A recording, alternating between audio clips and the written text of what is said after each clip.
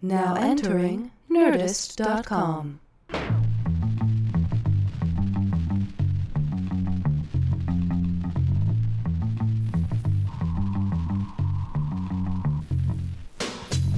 Hello and welcome to episode 39 of the Competitive Erotic Fanfiction Podcast. I'm your host, Brian Cook, and you've found the internet's #1 most trusted source for Muppet boners and horny loners.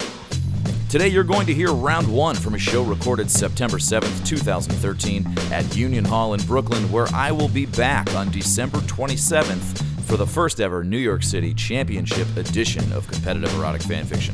Come check that out, 7:30 doors, 8 p.m. show, Union Hall in Brooklyn. But on today's episode, you'll hear Raj Sivaraman, Kris Tinkle, Ari Shaffir, and Robert Dean reading pieces they wrote in advance based upon topics of their choosing. Enjoy. And please welcome your first competitor from the first round who has come with a prepared piece, Mr. Robert Dean, ladies and gentlemen. Robert Dean. Yeah, thank you. All right, so before I read, in deciding, I wanted to do something universal, something that everyone knew, like Lady Lovely Locks. And then I told Brian what I was doing, and he had never heard of it. So I have to ask you guys, how many of you know what Candy Crush is? All right. So if you don't, it's a cell phone game where you match 3 like candies. Here are the characters. Now let us enjoy my Candy Crush. Wow, splendid days, I exclaimed as I arrived in Candy Town. I was finally going to meet Mr. Toffee in person after months of one of the most sexual online relationships I've ever had. He had been promising to stretch my pussy like toffee. I quivered with anticipation. The train ride into town had passed through a number of tunnels, which only added to my horniness. I get so turned on whenever I see a train go through a tunnel, an oil derrick, a hot dog factory, a rocket launch, or people eating fruit. I couldn't wait to have my tiny cartoon snatch filled. I arrived at Mr. Toffee's gingerbread apartment building in the afternoon. Some of the windows were boarded up with graham crackers, and the gumdrop and icing facades were covered in dust, dirt, crumbs, and hair. It seemed like downtown Candytown was just another city lost in the couch cushions of this struggling economy. It took an hour to climb the stairs because of my tiny stature. I got to his door, fixed my pigtails, adjusted my dress, and knocked. Mr. Toffee almost immediately swung the door open, stepped out, and looked around to see who was there. He couldn't see me. I barely came up to his shin. I looked up and all I could see was the huge bulge in his blue bell-bottoms. He was also wearing knee pads. I knew those would come in handy later. "Hey, it's me, Tiffy," I said to get his attention. Mr. Toffee stepped back and looked down. His eyes lit up and his red mustache pulled back with a devilish smile. He was wearing a red vest, red jacket, and a black tie. He had a monocle and a top hat, so I knew he had money. I wanted to grab his long, stringy red beard and pull him into me. I licked my lips, batted my large, cartoon blue eyes. "Great to see you." "Yes, great to see you. Tiffy, come in. Nice to finally meet you," he said, sounding exactly like television star Alan Alda. My pussy immediately got soaked, as it always does whenever anyone does an Alan Alda impression. I followed Mr. Toffee into the living room. He stretched out his long arm and massive hands to point to a marshmallow couch. I pulled myself up onto it and rolled into the corner. Because of my weird round body, I couldn't sit without showing my panties to Mr. Toffee. But I wanted to show them to him. I wore my cotton candy panties. I could tell he liked them. "Can I get you anything?" he asked. "I want you," I said, smiling large and showing both of my teeth. I wasn't gonna play coy. I could tell Mr. Toffee was getting excited as the bulge in his pants started growing. "Oh, you're feeling horny, huh? Excited. Why don't you go ahead and touch yourself?" Mr. Toffee offered. My fingers were already on my panties before he finished the question. My cotton candy panties were already soaked through. "These are in the way," I teased, sliding them off my stubby legs and throwing them across the room. Mr. Toffee loved my initiative and began walking towards me, his freakishly large right hand rubbing his growing erection and pointing at my pussy with his left, barking directions. Yeah, swipe it. Yeah, swipe it. Yeah, like that.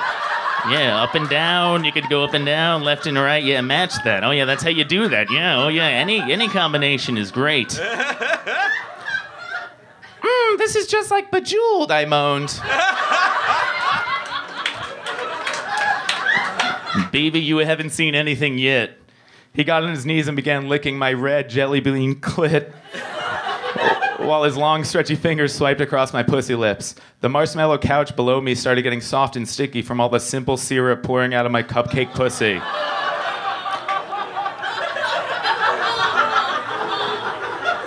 Whoa, he said with excitement, pulling his face from my crotch. Looks like I got a special candy.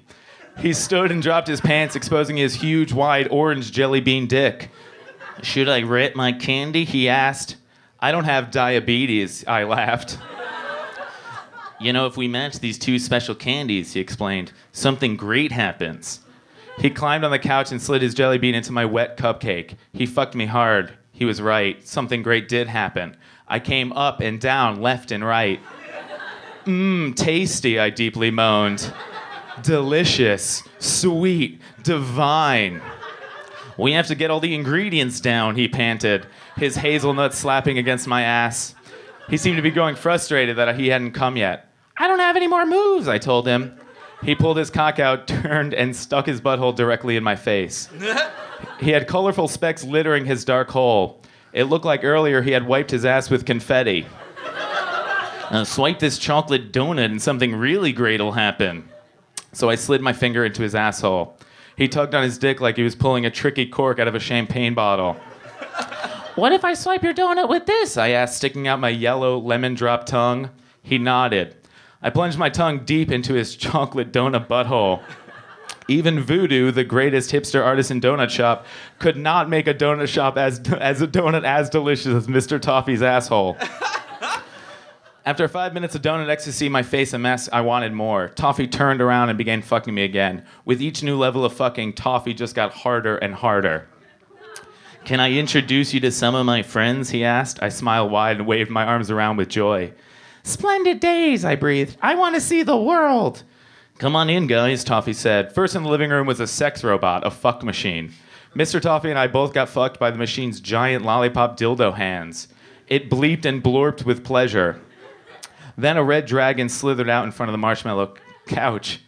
Can I help you? I asked, nearly out of breath, but wanting more. I love helping.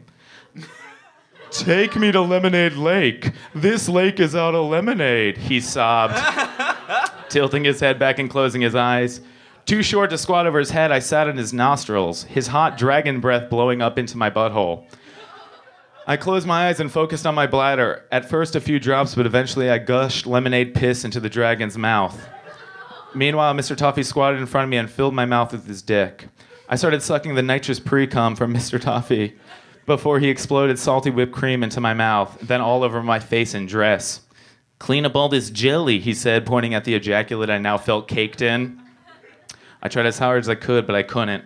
I'm sorry, I can't do it, I admitted, defeated, nearly falling off the dragon's nostrils. My pussy, red and in pain, looked like a broken heart with a face and a tear in its eye. It's okay, Mr. Toffee said, walking away disappointed, grabbing a towel and throwing it at me. No, wait, I'm sorry, I can do it. We can't stop. Give me another shot. Well, it's gonna cost you, he said over his shoulder. What? Listen, I need to make money where I can. If you want to keep fucking, just give me, $1.99. Oh, I don't have any money. Well, then we'll have to wait a half hour, he shrugged. We were so close. You know what, tell you what, if you let me videotape this and post it on your Facebook, we can go again right now.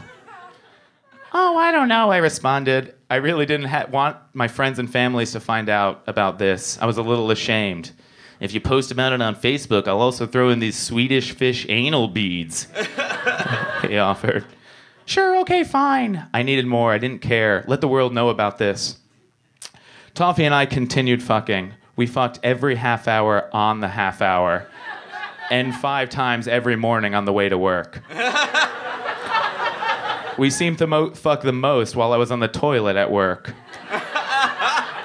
Toffee introduced me to more sex toys, positions, and to more of his friends. A Yeti covered in semen, a shit-covered rabbit, and a unicorn with a dick for a horn. I was addicted. I kept changing clocks to see Mr. Toffee again. Eventually, I just couldn't do what Toffee wanted anymore. I wasn't lucky or skillful enough to get him off. We kept trying, but I kept feeling like my life was slipping away. 3 months ago, I deleted Mr. Toffee from my phone and have never looked back. Since then, sure, I fucked my fair share of Angry Birds and Fruity Ninjas. But the best sex of my life will always be Mr. Toffee, my candy crush. Robert Dean. With an Alan Alda that sounds a lot like Mark Normand. Keep it going for your next comic, round one. Ari Shaffir, ladies and gentlemen. Clap your hands for Ari Shaffir. Thank you, everyone. Thank you. First of all, before I start, I just want to say that it's funny watching the people that came in late and watching the show and then just going, this is really dirty. I'm a kind of an improviser, so I'm just going to make this up as I go along.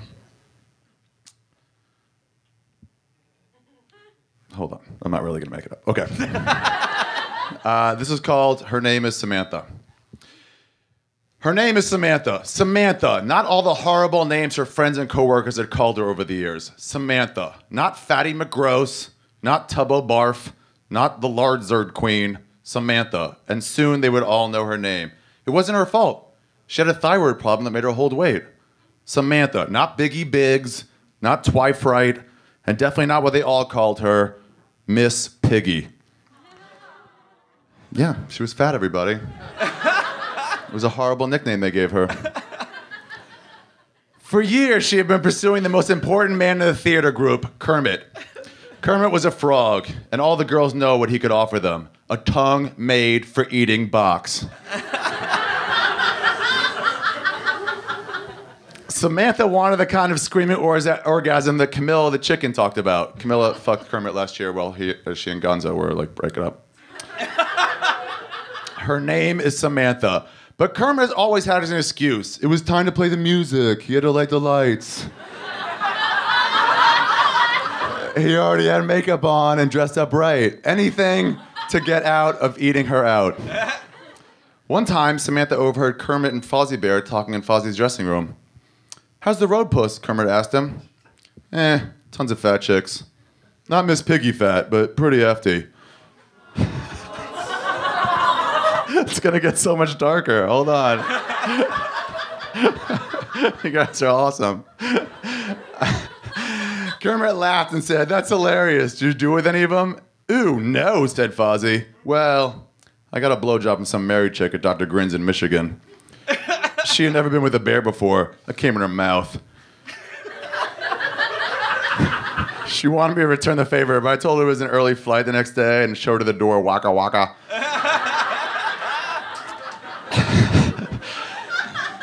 "Dude," Kermit said, "going down on fat chicks is disgusting. Miss Piggy's always trying to get me to hook up with her, and I don't have the heart to tell her that I'm allergic to ham on rolls." They both laughed and high-fived. Sweet fat joke, bro. Samantha was crushed, but right then she knew what she had to do. Get rid of the fat. The gastric bypass was a success. Samantha had never felt this beautiful before. Of course, she still had the skin flap that hung over her vagina, but Dr. Honeydew said it would go away over time if she ate right and exercised regularly. Her name is Samantha. She walked into work on Monday, and you should have seen the stares. Everyone was shocked at how much weight she lost over one weekend. Sam the Eagle was the first one to notice. "Miss Piggy? Is that you? Why, you look amazing." "Thanks, Sam." "Wow, you're very welcome. Hey, have you heard that Syria has nuclear weapons?" "Don't you think we should..." "Sam, nobody believes you anymore." Down the hallway she walked towards Kermit's office. He'd have to love her now. He'd have to see how beautiful she had always been. And she passed the kitchen, trying to stay strong. She heard a familiar voice call out to her.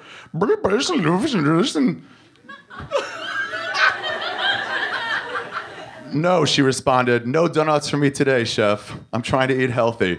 "Flurfen, blurfen, schlief." Thank you. I'll see you at lunch for a light salad. Sloop. All right, maybe just one T-bone steak won't kill me. And a cookie. I'll see you at noon. Right now, I'm on a mission. A jizz mission. Her name is Samantha. She walked down the hall to Kermit's office and didn't even knock. In her head, she knew how this would go. She would burst in, Kermit would see her, and they'd immediately embrace.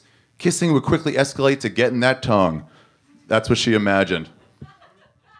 Samantha opened Kermit's door, and what she saw horrified her. Kermit was crouched down on the floor by his couch, his face buried in between the naked legs of this week's guest host, Mariel Hemingway. The story takes place like 25 years ago. It's like a period thing. Kermit turned around in surprise, the end of his tongue still around his face and inside what was now revealed as Mariel Hemingway's surprisingly hairy muff. Get the fuck out of here, Kermit yelled, his arms flopping everywhere. I was supposed to do that. Get him out of here. Samantha just stood there shocked. Mariel fucking Hemingway? Are you doing with this no-talent bitch? She's worthless. Her grandfather fucking shot himself in the face when he saw her.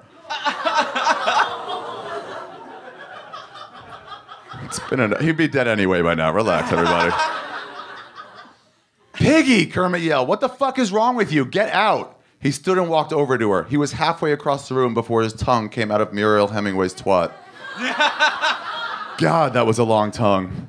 Before Kermit slammed the door in her face, she managed to stammer, But don't you like my new body? Who knows what she was hoping for him to say at that? Who knows? But she didn't deserve what she got. New body? Kermit asked. Who cares about the body? The reason we never fucked is because you're a horrible person. Miss Piggy describes your insides, your personality. And with that, he slammed the door. Her name is Samantha. Over the next few months, Samantha fell into a deep depression. She tried covering it with booze, pills, and random sex, especially random sex. She tried every guy she thought could please her. Gonzo was first. He gave her a nose job. Now, in this instance, nose job does not mean the classic nose job that Jewish girls get for their 16th birthday. Here, nose jobs means kind of like sex with a nose. All right. He gave her a nose job. That was interesting. The noise alone made it nearly impossible to come.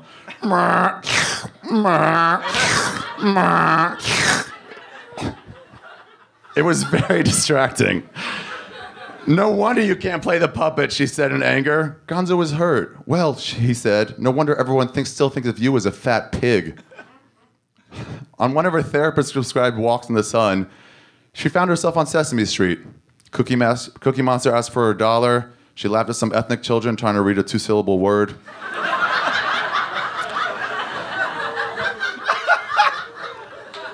It took him a long time to read those fucking words. They were like 9 letters.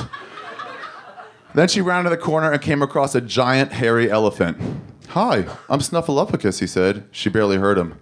All she could concentrate on was that giant trunk, that rod of a tongue.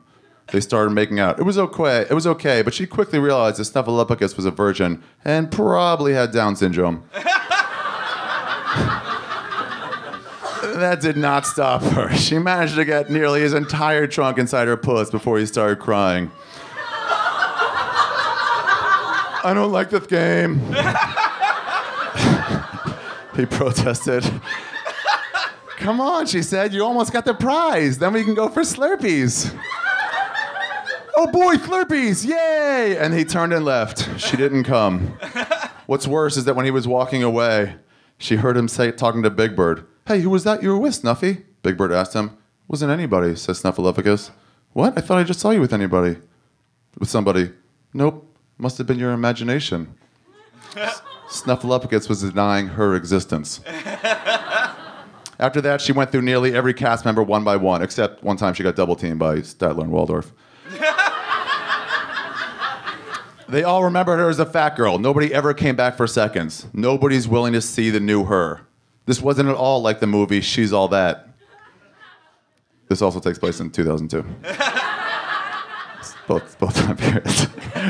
Her name is Samantha. One day, when she was in her dressing room running a song for the show, Janice was playing guitar while Samantha worked out the lyrics. This is going to be great, Janice said. The Electric Mayhem Band is going to kill this. I know Animal's working really hard on the drum solo. Samantha didn't care. As long as my voice comes across, it'll be a hit. Janice just rolled her eyes. She's dealt with plenty of divas in her time. Well, I'm sure you're right. And anyway, I'm glad we're doing it, because Floyd just broke up with his girlfriend in March, and he just got back into playing again. Floyd? Yeah, you know, our bassist? Floyd. I don't remember him. He's the black guy? Oh, yeah, Floyd. Yeah, I've seen him before. At the rap party, Samantha kept looking at Floyd from across the room. Eventually, he got the message and came over. Damn, girl, you looking for me for real? You fitting to get some of that D? They weren't in her dressing room more than 2 minutes before his massive cock was inside her. He pushed back fast so far.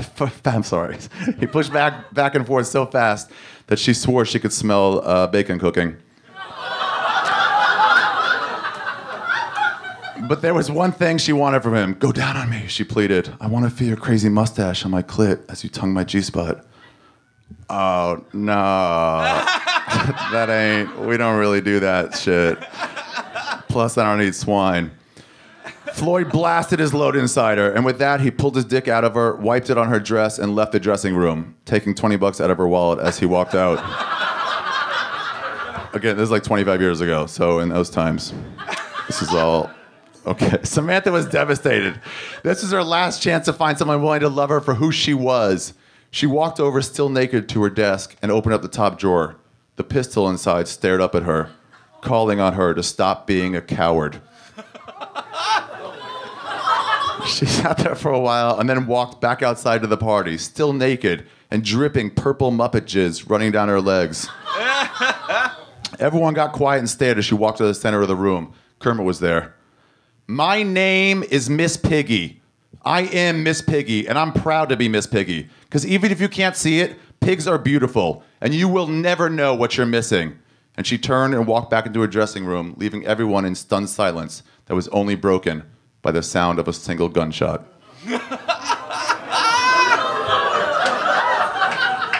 Thank you, everyone. Ari Shaffir. Go figure, he went dark.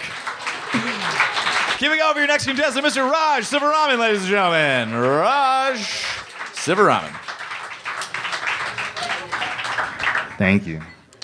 I'm going to read the first show that I remember getting an erection to. It was NBC's hit sitcom Wings. Thanks for flying, Joe. I really think I had a good chance for this audition, Helen said cheerily. No problem, Helen. I'm sure this one will finally work out, replied Joe, the pilot and owner of Sandpiper Air. Helen, the airport cafe owner, was looking forward to her audition for the Maine State Philharmonic. This is a great opportunity for her to perform for one of New England's top 6 orchestras. Thanks for flying us too, Joe. Brian, Lowell, Roy, Faye, and Antonio all added. The rest of the gang were all aboard the Cessna 402C to go see John Cougar Mellencamp at the Boston Garden, because it was still the 90s. Joe somehow got conned into being the designated pilot for the whole trip. I don't even get to enjoy Mellencamp the way he was meant to be heard. Drunk, Joe thought to himself. This is going to be the worst trip ever. I'm so excited to see the boss, Faye squealed. No, Faye, Springsteen is the boss. We're seeing John Cougar Mellencamp, corrected Roy. Oh, is it too late to turn around, Joe? Muttered Faye. This is so exciting to go to my... This is so exciting to go to my first concert in America. In my village in Italy, we only had one concert a year. It was a traveling piper who would come in and steal all our children, said Antonio. Wasn't that the Pied Piper of Hamelin, asked Brian. Oh, were you Italian, Brian? I didn't think so, retorted Antonio. He was in one of those moods. You know, I remember when I was a stewardess, we all went to go see Andy Gibb. He was a real stud back then, Faye interjected. I love Andy Gibb. My mother used to play his music to me when I was a little child, offered Helen. Excuse me, Helen, but I believe I was talking. Helen made an annoyed face, and Faye continued. So we all got to go backstage, and it was just me and Andy, and he started undressing me. Our uniforms had a lot of layers back then, so it took quite some time. Wait a minute, Faye, are you saying you slept with Andy Gibb? Asked Roy in his usual creepy manner. Well, Roy, sleeping is probably the only thing we didn't do. In my village in Italy, there was a famous statue of the Madonna, which had a fold in her dress that looked just like a vagina. My cousin Carlo once dared me 1,000 lira to put my penis into her. And I did, again and again. I made 10,000 lira that day. What does that have to do with anything, Antonio? Well, Brian, I just wanted Faye to know she wasn't the only one to have sex with an idol. Look, Faye, Antonio, none of us are going to have sex with John Cougar Mellencamp. Speak for yourself, Joe, piped Lowell. Everyone stared at Lowell incredulously, waiting for the other crazy shoe to drop. No, I wouldn't mind a little tenderness from the Coug. You know what really hurts so good? The thought that I might not get to touch his penis. Lowell, you can't be serious. Indeed I am, Roy. Just imagine, me, him, Jack, maybe even Diane, tussling around, our muscular bodies forming a sexual union that could at best be described as cosmic. Silence fell on the Cessna 402C business liner, only to be broken by Helen playing her cello. Helen, why are you playing your cello? Joe, all this talking about Lowell and John Cougar Mellencamp tussling around is making me horny. And when I get horny, I need something between my legs. And since we broke up, that something is my cello. Come on, Helen. No, you come on, Joe. Come on me. Guys, you don't know we can all hear you, Brian stated obviously. Again, an awkward silence fell on the Cessna 402C business liner. The hum of its light twin-piston engine was the only noise that could be heard until Antonio offered. In Italy, when there is an uncomfortable moment, we have an expression. Quando vengono meno le parole, mettere un lingua nel culo. That was beautiful, Antonio. What does it mean? When words fail, use your tongue to lick someone's butt. That does it. If someone doesn't stick their penis in me right now, I will go insane, blurted Faye. She grabbed Brian's tacky palm tree tie and ripped off his lavender silk shirt with a strength only possessed by the postmenopausal. Maybe you should take it easy, Faye, Brian stammered as he nakedly writhed out of Faye's grip. Yeah, Faye, it's probably not the best idea to have sex while we're flying, Joe said pedantically. Boy, was he a boring piece of shit. Step aside, morons. I'll give Cochrane some of my aeromass. It was not uncommon for Roy to refer to his penis as aeromass, since, like his airline, his penis was simply an extension of himself, and neither his penis or his airline ever went into any interesting ports. Roy hawkishly clambered out of his seat and unloosened his overstretched belt, releasing a cascade of belly fat that created the visual effect of a tiny penis, similar to a barrel tumbling through the Niagara Falls of his obesity. Who would have thought the owner of Aeromass would have such a tiny penis, mocked Brian. Yeah, Aeromass, more like aeroless, added Antonio. English clearly wasn't his first language. Faye looked sleepishly at Roy and said, Actually, Roy, I'm not that horny. I'll just go back to my knitting. Faye's vagina dried up faster than a tarmac on a hot summer day. She shoved her shriveled, saggy breasts back into her Playtex bra. Roy, maybe you wouldn't mind if I pleasured Faye. Lowell stood up, sending Roy crashing back to his seat, eerily reminiscent of the Hindenburg crash in 1937.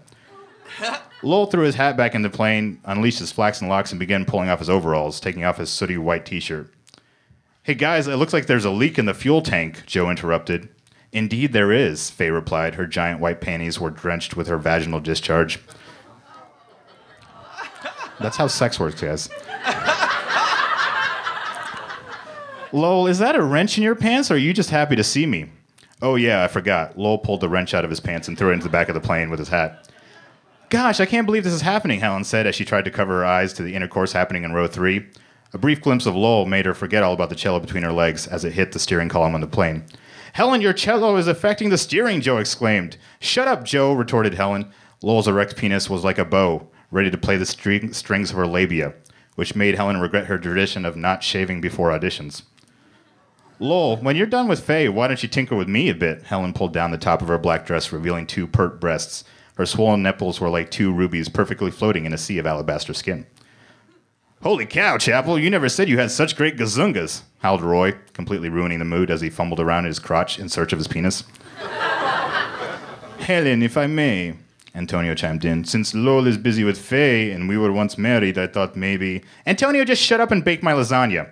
With that racist taunt, Helen leapt onto Antonio and pulled off her black lace panties. She unzipped his dungarees and started sucking on his testicles. How do you like my meatballs? Antonio asked satisfactorily. But Helen couldn't respond as she was too busy slurping down his linguine. Joe, can you believe what's happening? Brian asked incredulously while clutching the remains of his torn shirt to his chest. Yeah, I know, right, Brian? But Brian couldn't respond either, as his face was dragged towards Helen's damp runway. And much like making a landing during a Nantucket winter, Brian was going to have to make a visual flight rules landing. He pulled up his nose and made a perfect 3-point landing, tongue, lips, and chin settling into Helen's thatchy vagina. While it was perhaps not sexually arousing for Helen, it was a very accurate analogy to flying. Meanwhile, Lowell was hammering Faye as if she were a sheet of wing casing bent out of shape. Thump, thump, thump. Lowell was pounding her so hard that, unlike wing casing, when Lowell was through with Faye, she'd be grounded for quite some time. Will you guys please stop having sex on my plane? Joe demanded. Shut up, Joe, the orgy all yelled back. Roy timidly approached Helen, who was busy functioning as the lintel between Antonio and Brian's erect posts. He realized there was a literal opening that he could slide in with Faye, so he slid his pimple dick into Faye's ear. What are you doing, Roy? Demanded Faye. Shut up, it's the only way I can get off. Besides, an article in Women's Day said that ears are the third most erogenous zone on a woman's body. Seriously, guys, I think there's something wrong with the plane, and all of you having sex is not helping, Joe finally yelled authoritatively. The plane was beginning to lose altitude, but nobody was listening to Joe's complaints, especially Faye, who was currently using Roy's penis as an earplug.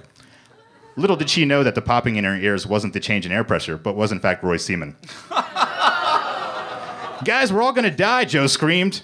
If I'm going to die, I want to die making love, Antonio replied mid-heave. Wait a minute, Lowell stopped unclogging of Faye's throat with his man plunger. Joe, what four forces make a plane fly? Lowell, what are you talking about? Lift, drag, gravity, and thrust, Brian suggested. Thrust, that's it. What if we all had sex in the same time, in the same direction? What are you talking about? Joe, I think Lowell might be right, Brian said, giving a momentary sexual respite to Helen. I don't know, guys. I don't think having sex all at once is going to do anything. Well, Joe, it wouldn't hurt, Helen encouraged. Let's give it a shot. You fly the plane, Lowell can have sex with Faye, I'll have sex with Brian, and Antonio can have sex with Roy. Fine, but I don't think it'll work. Hey, there's no way I'm letting Scarpacci's garlic noodle anywhere near me, objected Roy. Face it, Roy, your penis is too small to move this piece of junk plane. Thanks a lot, Helen, Joe said sarcastically. Seriously, Roy, bend over and spread 'em. Yeah, spread them, big boy. Daddy's coming, Antonio sneered. Helen announced, all right, on count of 3. 1, 2, 3. The sextet began their coordinated movements. And believe it or not, the plan worked. Lowell, Brian, and Antonio were providing just enough thrust to that plane that the Cessna 402C business liner, whose maximum speed was 230 knots, was able to get enough lift. Just a little more and we can land this in the field, Joe announced. And as soon as the plane touched ground, everyone came in perfect synchronicity. Even Roy trickled a little semen onto the leather seats. Whew, that was a close one, Joe breathed heavily. Thank you so much for saving our lives, Joe. Helen's wet, naked body wrapped Joe in a warm embrace that he hadn't felt since season 3.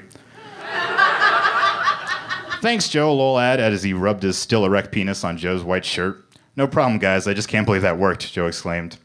It's just too bad that you didn't get to have any sex, muttered Faye. And in one beautiful moment, everyone locked eyes with each other and proceeded to fuck every part of Joe's body. Faye sucked his cock, Helen sat on his face, Lowell lodged his rod up Joe's butt, and Antonio and Brian rubbed their dicks behind Joe's kneecaps, which Antonio recently read in a Women's Day article was the third most erogenous zone on a man. Roy, again not sure where he could be involved in this orgy, lazily smashed his flaccid pencil dick into Joe's ear hole. Well, Joe thought, I didn't get to see Mellencamp, but I truly had a wild night. Thanks. Raj Sivaraman. He left out the redhead. What's up with that? All right. Giving over Kris Tinkle, ladies and gentlemen. Kris Tinkle. Clap your hands for Kris Tinkle, folks. What's up, buddy? How are you? All right. How's it going? All right. This piece is called WrestleMania 30. No holds barred, falls count anywhere, battle royale, locker room, fuckfest. Jesus Christ, my tits will not stop sagging, said a very sad Ric Flair as he looked at himself in the mirror. He used to have the body of an Adonis, he thought, but at 60 years old, with a bad fake tan, he had started to look something like fell out of an Adonis' asshole instead. This was WrestleMania, and unfortunately, Ric Flair was having a fat day. Two icons, Ric Flair and Hulk Hogan, they were going to finally face each other in the grandest stage of them all, WrestleMania, which is the Super Bowl of all wrestling events. They had, in fact, wrestled several times in the past, but they had never had that epic match at the biggest wrestling show ever. But as both men reached the end of their careers, they were going to get one final match in the best wrestling organization in the biggest event. It's WrestleMania, baby. Hey, brother, said Hulk Hogan as he walked into the locker room. For a moment, Ric Flair, he tried to suck in his stomach and his chest out of embarrassment, but one look at Hulk Hogan's aging body and his B-cups, he knew he had nothing else to be ashamed of. So, are we going to do this or what, brother? Hulk Hogan stopped by Ric Flair's locker room to go over some final pieces for the match. Between the two of them, they've had 32 surgeries, one broken hip and a broken back, but they had promised to leave it all in the ring for this one night. All right, brother, you're going to start off hot. You're going to take a lot of cheap shots, a lot of cheap heat, and you're going to work on my leg, and you're going to set up for the figure four, said Hulk Hogan. Yeah, then we'll take it outside, said Ric Flair. Then I'll grab a chair, and I'll just start punching your leg with it over and over again. And Ric Flair's voice started to trail off, as he had noticed something about Hulk Hogan that he had never noticed before. He never really noticed how big that his arms were. The Hulkster always called his biceps 24-inch pythons, but it just dawned on him how big that actually was. That was like 3 of his dicks combined, Ric Flair thought. Ric Flair tried to stay at the task on hand. Yeah. So why don't we, go outside for a bit? We'll keep it outside. Give me a pile driver, and then you can make your comeback. And Ric Flair found himself trailing off once again. God damn, his arms are big, he thought. And he unknowingly started to adjust his ball sack, separating the balls with his dick in one finger flick. Ric Flair inhaled through his nose as his penis ignored him and piggybacked right back onto his balls. And his eyes, Ric Flair thought, for a dude that looks like a fucked up basset hound, he's got some beautiful eyes. Maybe they're green. That'd be kind of nice to look at when my cock is in his mouth. What the fuck was that, he started thinking. Where's this coming from? Ric Flair had never looked at another man in this way before. In the 80s and 90s, he spent years fucking some of the hottest women in the world and some of the ugliest Waffle House waitresses. There was a war going on in Ric Flair's head, and passion and a lust for muscles. It was winning. You all right, brother? Hulk Hogan asked as he began to lay on the floor and stretch out. His arms were overhead and his veins were pumping back and forth. And the Hulkster changed positions and laid on the floor further. Stomach down, ass up. He began to stretch his arms forward, and Ric Flair began adjusting his dick and balls once again. Why don't you come down here and help me stretch out, brother? Said Hulk. Yeah, sure, said Rick, as he jumped down and sat next to Hulk. Fuck yeah, brother, that's the spot. You ain't that shit, said Hulk Hogan. Hulk continued to let out manly moans as Rick began to feel a little bit of sweat on his forehead. He yanked Hulk's arms and stood and stared at his bulging spray tan yellow and red tights. With every ass clench Hulk Hogan was unleashing, a beast was waking up inside the nature boy. He began to stretch out one arm only, because he needed the other arm to stroke his dick back and forth. Rubbing and staring and rubbing, Ric Flair, he began to grow into his Speedos. Hulk Hogan turned over. He was going to try to stretch the front part of his body, and he noticed that Ric Flair was getting bigger. What's up, brother? Said Hulk Hogan, sitting up. Nothing, man. At that moment, their eyes met, and Hulk Hogan knew what was up, and it was Ric Flair's dick, and it was all his fault. Come here, brother, said Hulk Hogan, as he took his hand and lowered him to the floor. Ric Flair went in for a kiss, but Hulk Hogan stopped him. A Hulkster may have the biggest pythons in the world. He may be a multiple-time world heavyweight wrestling champion, but the first time he let a guy fuck his ass, he wanted to be treated with kindness. Fuck. My mom's so proud. He lowered Ric Flair onto the floor and kissed him gently, caressing the old man's skin on the back of his neck, and the both of them gazed in each other's eyes and laid back on the cold locker room floor, kissing and rubbing each other. Part 2.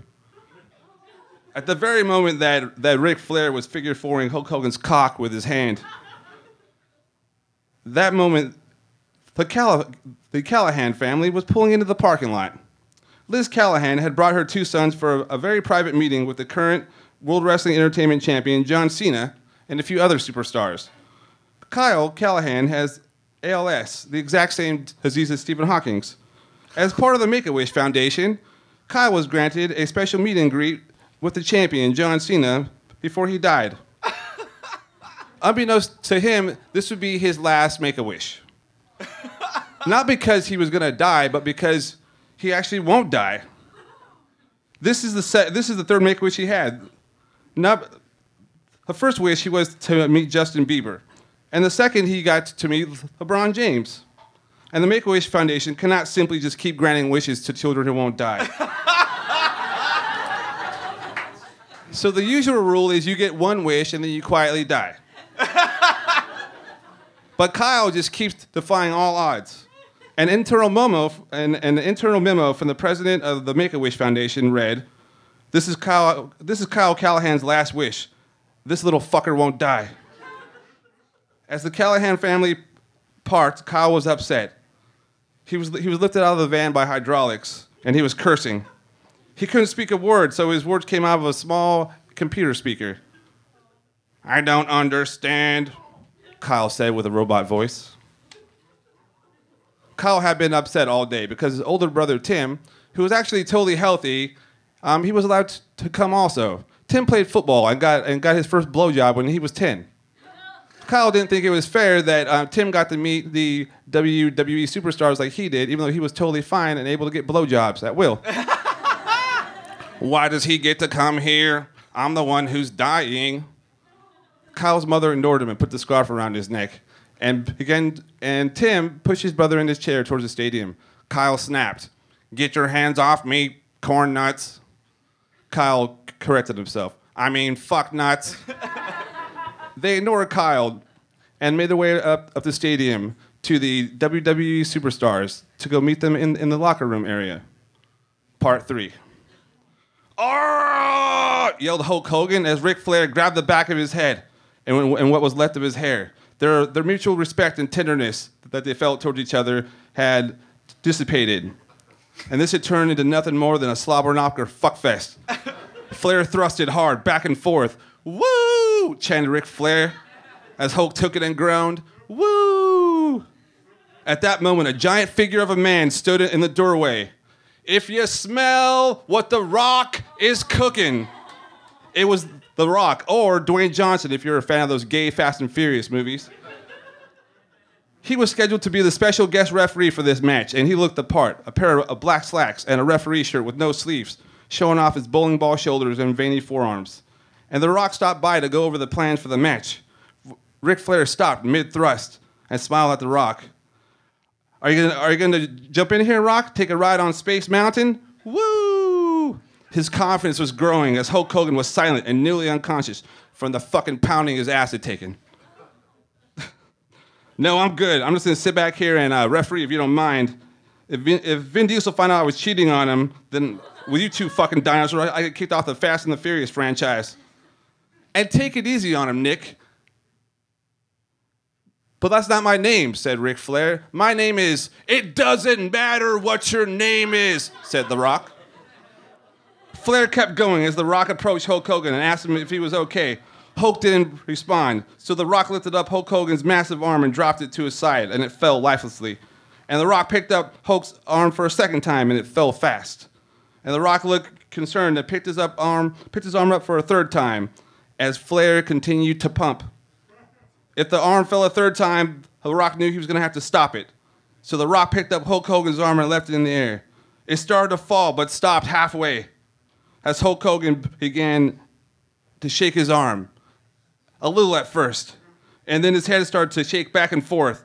Flair tried to keep pumping him, but these pumps were not having any effect on Hulk anymore. And the Hulk pinched his butt cheeks, and Flair's dick was forced out. Hulk Hogan kept shaking his head back and forth and spun around. He looked at Ric Flair and shook his head back and forth and waved his finger and went, "No." Hulk Hogan had officially hulked up. At this moment, Hulk Hogan picked up Ric Flair and body slammed him on the floor as hard as he could. He ripped off his red Speedos and forced himself into Ric Flair's mouth.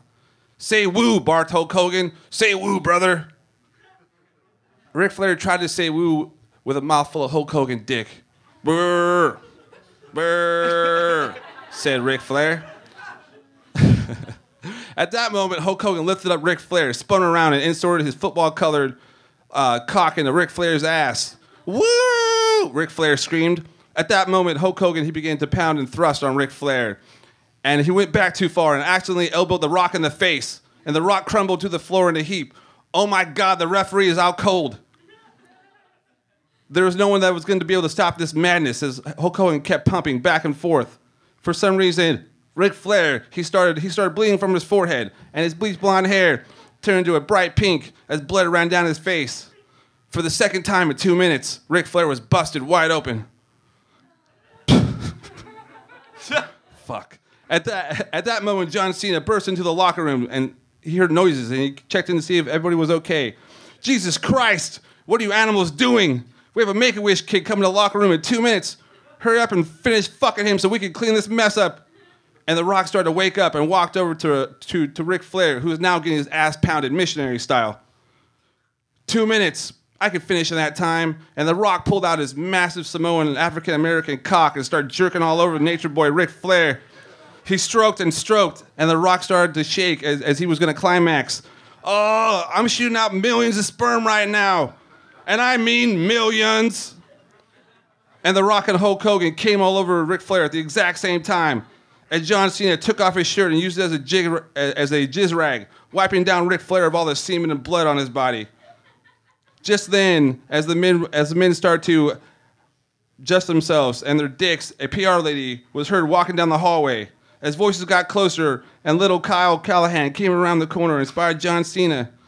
"Hey, champ," Kyle said. "Oh, cool. Is that shirt for me?" John Cena hesitated as the PR lady grabbed the jizz rag shirt and laid it on Kyle Callahan's shoulder. His dream had come true. The WWE superstars all quietly chuckled as they surrounded the young boy and gave him well wishes. Ric Flair exclaimed, "Let's all woo! Woo!" And then The Rock's turn. Woo! Then Hulk Hogan. Woo! And then little Kyle Callahan. Woo! The end. Kris Tinkle. All right. Metzger, you here, buddy? Kurt Metzger? Kurt ever show up? I think that's it for round one. Round one contestants, get back up here. Everybody from round one. Chris. Ari, Chris, Robert, Raj. Everybody back up on stage. So, we're going to vote on a winner. Yeah, I don't know where Metzger's at. We're going to vote on a winner with your applause. So first I'm going to remind you the order that they read and what subjects that they did, and then I'll go back and we'll actually vote. So first, we had Robert Dean with Candy Crush, then Ari Shaffir with Miss Piggy, Raj Sivaraman with Wings, and Kris Tinkle with WrestleMania. So with your applause, starting with Robert Dean, Candy Crush.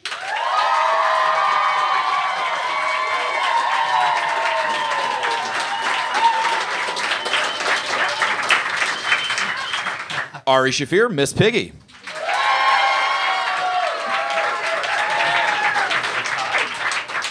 Raj Sivaraman, Wings. Kris Tinkle, WrestleMania. Your round one champion, Robert Dean, with Candy Crush, ladies and gentlemen. Let him hear it. Good stuff. Thank you so much, guys. That does it for round one, and congratulations, Robert Dean. To hear round two from this show, featuring Eliza Skinner, Sean Patton, Max Silvestri, Emmy Blotnick, and Dave Hill, reading pieces they wrote based upon audience suggestions, download episode 40 next week.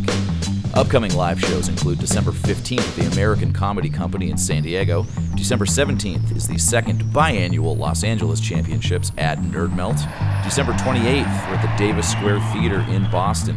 January 5th, Tacoma Comedy Club, Tacoma, Washington. I'll also be there January 2nd through 4th, opening for John Roy at the same club. And then January 30th, 31st, and February 1st, 3 nights in a row, San Francisco Sketchfest, competitive erotic fan fiction, all 3 nights, different venues. Check out sfsketchfest.com for details. See you next time.